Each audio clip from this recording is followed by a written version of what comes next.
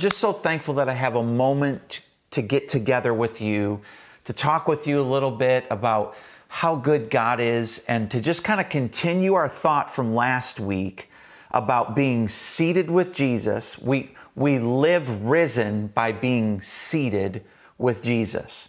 Last week, we kind of hit a couple scriptures. I just want to hit a couple scriptures to kind of put you in remembrance again of what we talked about last week. 1 Corinthians 6:14 says, "And God both raised up the Lord and will also raise us up by his power." That word power there means God's ability, mighty deed, miracle, supernatural power.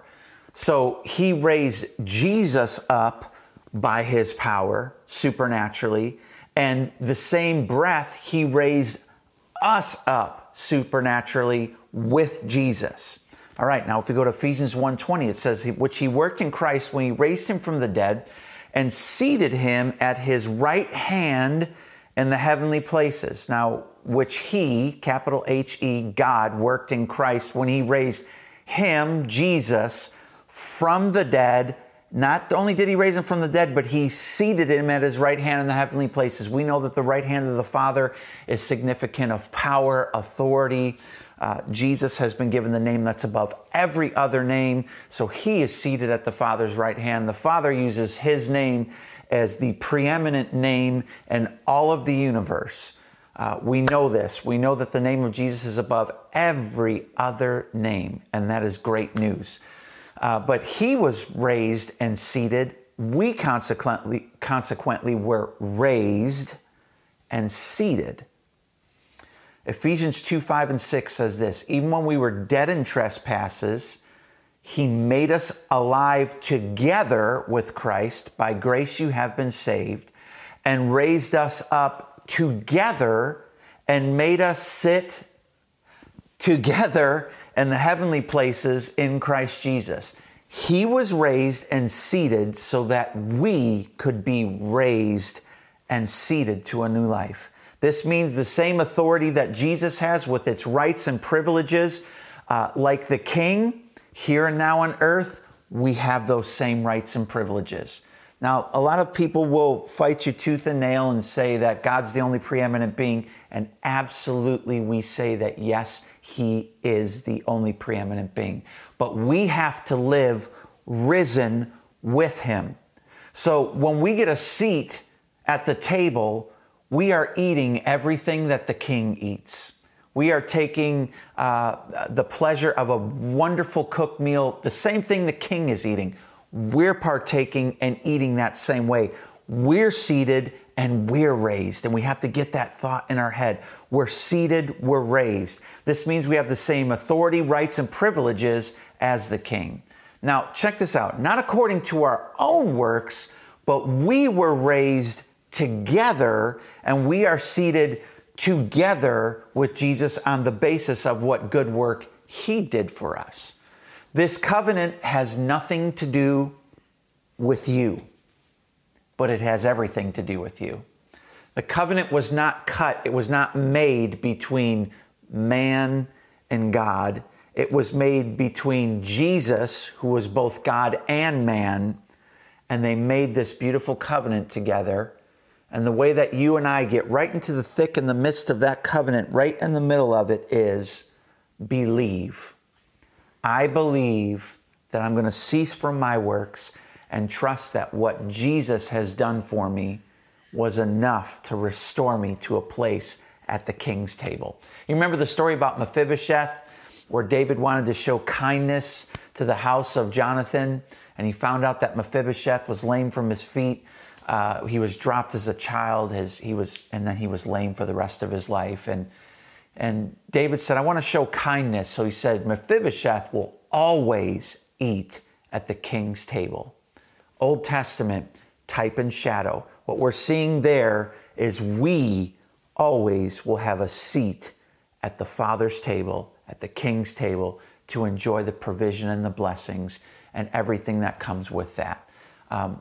We're going through this life with the wonderful, unfair advantage of the name of Jesus. And I'm so thankful that anybody who believes and trusts in the name of Jesus has that same distinct, wonderful advantage over the enemy in this lifetime, and a distinct advantage of favor with everybody that we come in contact with. It's totally unfair, and it's so great because all I have to do is say, yes, Lord, I believe that what you did was enough. Man, there's something on the inside of me that just resonates about that. Okay, well, great. Now what? Okay, so now we've taken it from where we were last week, that we understand that we're risen with Christ and we're seated with Christ. We have all the authorities, the rights, the privileges. We have a seat at the table with the King. Now what we do is we do something with our thinking, our speaking, and our living. This is our part. This is what we do to stay in the reality of living risen and seated. Are you ready? James 1:22-25 in the Amplified Version says this, "But be doers of the word, obey the message, not merely listeners to it, betraying yourselves into the deception by reasoning contrary to the truth." Let's go back on this verse 22 right now. As we read the truth, we allow it to transform our thinking by obeying it as the supreme word in our lives. What we say about Scripture is, Scripture has a supreme say in my life. I don't have the say to hate somebody, because Jesus said to love everyone and to forgive. And that's been a mandate that he's given us because he's forgiven us. So that's the mandate in my life. I make that supreme, that word of truth. When we don't make the truth, God's word, our reality, which is thinking, speaking, and living, and live another way, we actually deceive ourselves. We actually think that we can live risen and seated with Jesus and all its benefits without living, thinking, speaking, living according to the truth. And that's where we've got to stay trucking with the truth, man. We got to stay trucking with the truth. Stay with the truth. Stay with the truth. And do everything that we can do to live out a gospel that's been bought and paid for, that we've received by faith through the grace of our Lord Jesus Christ. Amen. Verse 23, "For if anyone listens to the word without obeying it and being a doer of it, he's like a man who looks carefully at his own natural face in a mirror, for he thoughtfully observes himself, remembering what he looks like, then goes off promptly and forgets what he was like." Your mom or dad ever say this to you when you were younger? You say, well, so-and-so did this and so-and-so did that. And they said, what's your last name? Kanata. Is their last name Kanata? No. Well, that doesn't matter then. What matters is your last name is Kanata and you live under Sam Kanata's rules. That's how it ran in my house. It was a good system, I'll tell you, but we can't do that nowadays with the touchy-feely that we got going on. But anyway, it was a simple system. I understood. I knew. I had a healthy fear of my dad for most of my teenage life, all the way up into adulthood. Just a healthy fear, because I respected authority. And I think that's what gave me my respect and love for God. But it tainted it in some ways, because we know that a father's love is not always the same as your heavenly Father's love.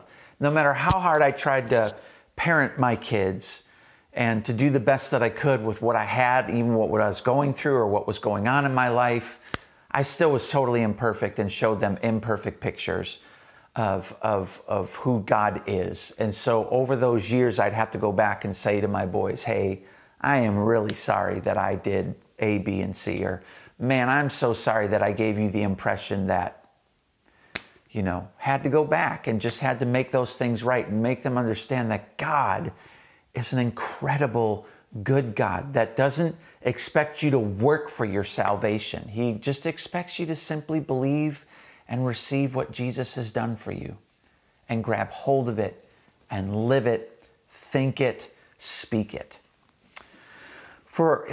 We forget who we are and we start to live a very natural-like existence. No supernatural living with all its benefits, just natural according to what you can produce or what the world gives you. Then verse 25 says this, "But he who looks carefully into the faultless law, the law of liberty, and is faithful to it and perseveres in looking into it, not being a heedless listener who forgets, but an active doer who obeys, he shall be blessed in his doing his life of obedience." Herein lies the beautiful truth that's simple and attainable. We simply keep our focus on being and living seated with Christ through our thinking, our speaking, our living, and obey or do what the Word says to do. This is the simple measuring stick for our lives. Belief. Lord, I believe that what you said is true, and I receive that for my life. And start to live in the reality of this. Well, again, what I'm trying to get you to do is I'm trying to get you to change your thinking. Change your thinking. John G. Lake used to do this. He would look into the mirror and they used to wear suits, three-piece suits and ties and everything. That's how they dressed every day, no matter what was going on. That's how they dressed. And so he would look and he'd say, God lives in this suit of clothes. He got to the point where he understood who lived in him. He wasn't God. Make no mistake, he was not God. But he knew that God lived within him, and he lived and acted like God lived within him. We want to get to this point more and more each day, that we're seeing that goodness and that mercy of God just well up in our lives. We don't do this, and let me make no mistake, I have to take you back to a grace thought. We don't do this to get it. We don't think, speak, and live to get it. There's nothing that we do to get it. We simply believe and we've got it. We simply believe that Jesus paid the ultimate price and has given us a seat at the Father's table. End of story, end of statement. Now, I remember growing up in an Italian family, and man, life was spent around the dinner table, the lunch table, whatever it was. We spent our lives around the table. We had a very unique situation. My grandmother had an apartment in the basement of my aunt and uncle's house, and my grandmother lived there, so all the traffic from our families, my Aunt Rosetta and her family, my dad and our family, all the traffic went through that house. So we spent a lot of time at the table. When I walked in, I never had to worry, well, is Ma gonna feed me if I come? My grandmother, she always had way more than she ever needed, because just in case anybody dropped in, and that was always the case, somebody dropped in. Ma had 5 for dinner, and all of a sudden she's got 8 for dinner. That's just how it was. I understood the concept of having a place at the table. I want you to understand the concept of having a place at God's table. Let's look at this one last simple truth. 2 Corinthians 5:17 through 21. Therefore, if any person is engrafted in Christ, the Messiah, he is a new creation, a new creature altogether. The old previous moral and spiritual condition has passed away. Behold, the fresh and the new has come. We are completely a new being in Christ Jesus. But all things are from God, who through Christ Jesus reconciled us to himself, received us into favor, and brought us into harmony with himself, and gave us the ministry of reconciliation, that by word and deed we might aim to bring others into harmony with him. When I read that scripture, the Holy Spirit within me just absolutely identifies and resonates with that feeling of I'm in great standing with my Father. I have a place at the table. We choose to cling to the belief that Jesus' perfect work forever secured our place at the Father's table to eat any and everything that the King himself eats. There's so many pictures at the table that we could have. I could preach about the Father's table. Maybe we will do a series on that, the Father's table. But just understanding that I have a place and I'm seated with Christ Jesus. All the authority. If someone walked in and blew in the door and wanted to take one of us away that was sitting at the table, that's going to happen over dead bodies. That's just how it was. You know what I mean? Your family had your back. I grew up in an Italian family that was close, and we had each other's back. We did not, gut each other or stab each other in the back. As family, we had each other's back. I understood that, and I understand how I'm seated at the table means so much more, and I want you to think that way. I don't want you to think of how you've grown up, or I don't want you to think of maybe the person who always told you couldn't do it, or the person who always kind of held you down in your life. Don't think that way. Think freer with me. Think I'm risen, I'm seated, and I have a seat at the Father's table. In verse 19, it was God personally present in Christ, reconciling and restoring the world to favor with himself, not counting up and holding against men their trespasses, but canceling them. I want to say that again, but canceling our trespasses, and committed to us the message of reconciliation, of restoration to favor. Verse 20 and 21 is all that's left. So we are Christ's ambassadors, God making his appeal, as it were, through us. We as Christ's personal representatives beg for you, for his sake, to lay hold of the divine favor now offered you and be reconciled to God. There it is. We lay hold of this right standing by thinking, speaking, and living, because his divine favor is completely ours. People think it's pride to sit at the Father's table as a proud son or a proud daughter, knowing that I have as much right to be at this table as my brothers do, as my Father does. That's not pride. That's living within sense of an entitlement to God's goodness and his blessings. Not an entitlement where we're not thankful or forgetful, but an entitlement in this way, saying, God, everything that you said you have, I have. And for your glory, I'm going to let that be the fruit of my life. This is something that's amazing that we can grab hold of.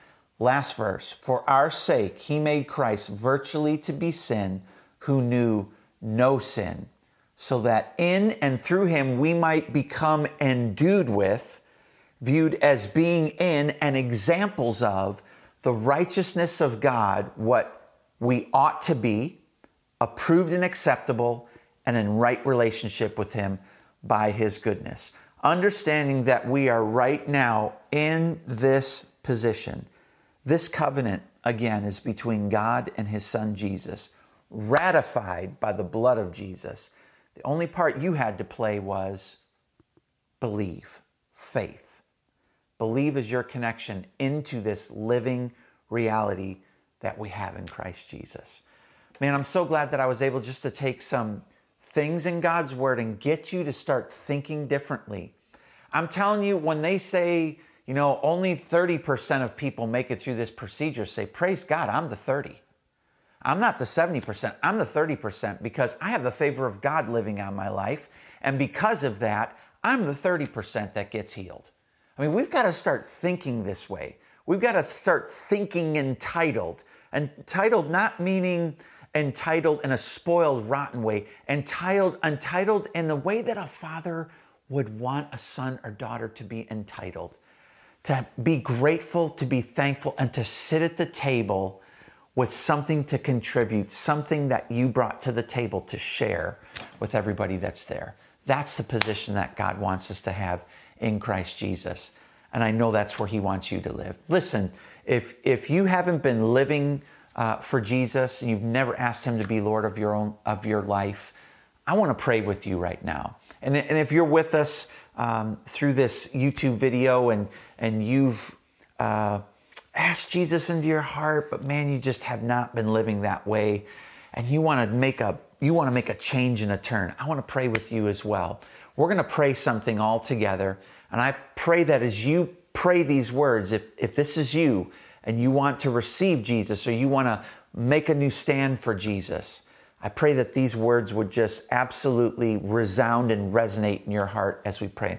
Pray these words with your heart, from your heart, with me. Heavenly Father, I thank you now for your goodness and your mercy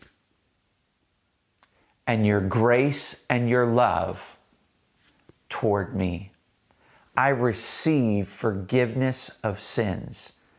I thank you, Father, and I repent and thank you that I'm forgiven. And it's in Jesus' name that we pray. Amen. Listen, if you prayed that right now, absolutely and totally, you have flipped the switch and something supernatural is going to change in your life. I guarantee you. Something powerful, miraculous just happened in your living room as you're watching this. If you're with us for the very first time, God bless you. Thank you so much. I hope that when we open, you could actually come and visit. It would be great to see you. Those of you who are part of the chapel family, love you so much. Checking on you, praying, calling, texting. If any of you have any type of need or a bill that you can't pay, we have had benevolence funds set aside during this time to help our chapel family. And if that's you, I want to encourage you, down on the bottom of the screen right now, you could see my phone number, 352-229-1319. Give me a call or a text, or my email address is jcanata, JCANNATA 1985@gmail.com. We are just so glad that you have decided to be a part of this church family, and we say it every week, but it's true. We are all about family, and we are all about ministering to the needs of those in our body and to building them up and helping them to walk a risen and seated life with Jesus. God bless you guys. I love you. Jesus is coming. Be blessed.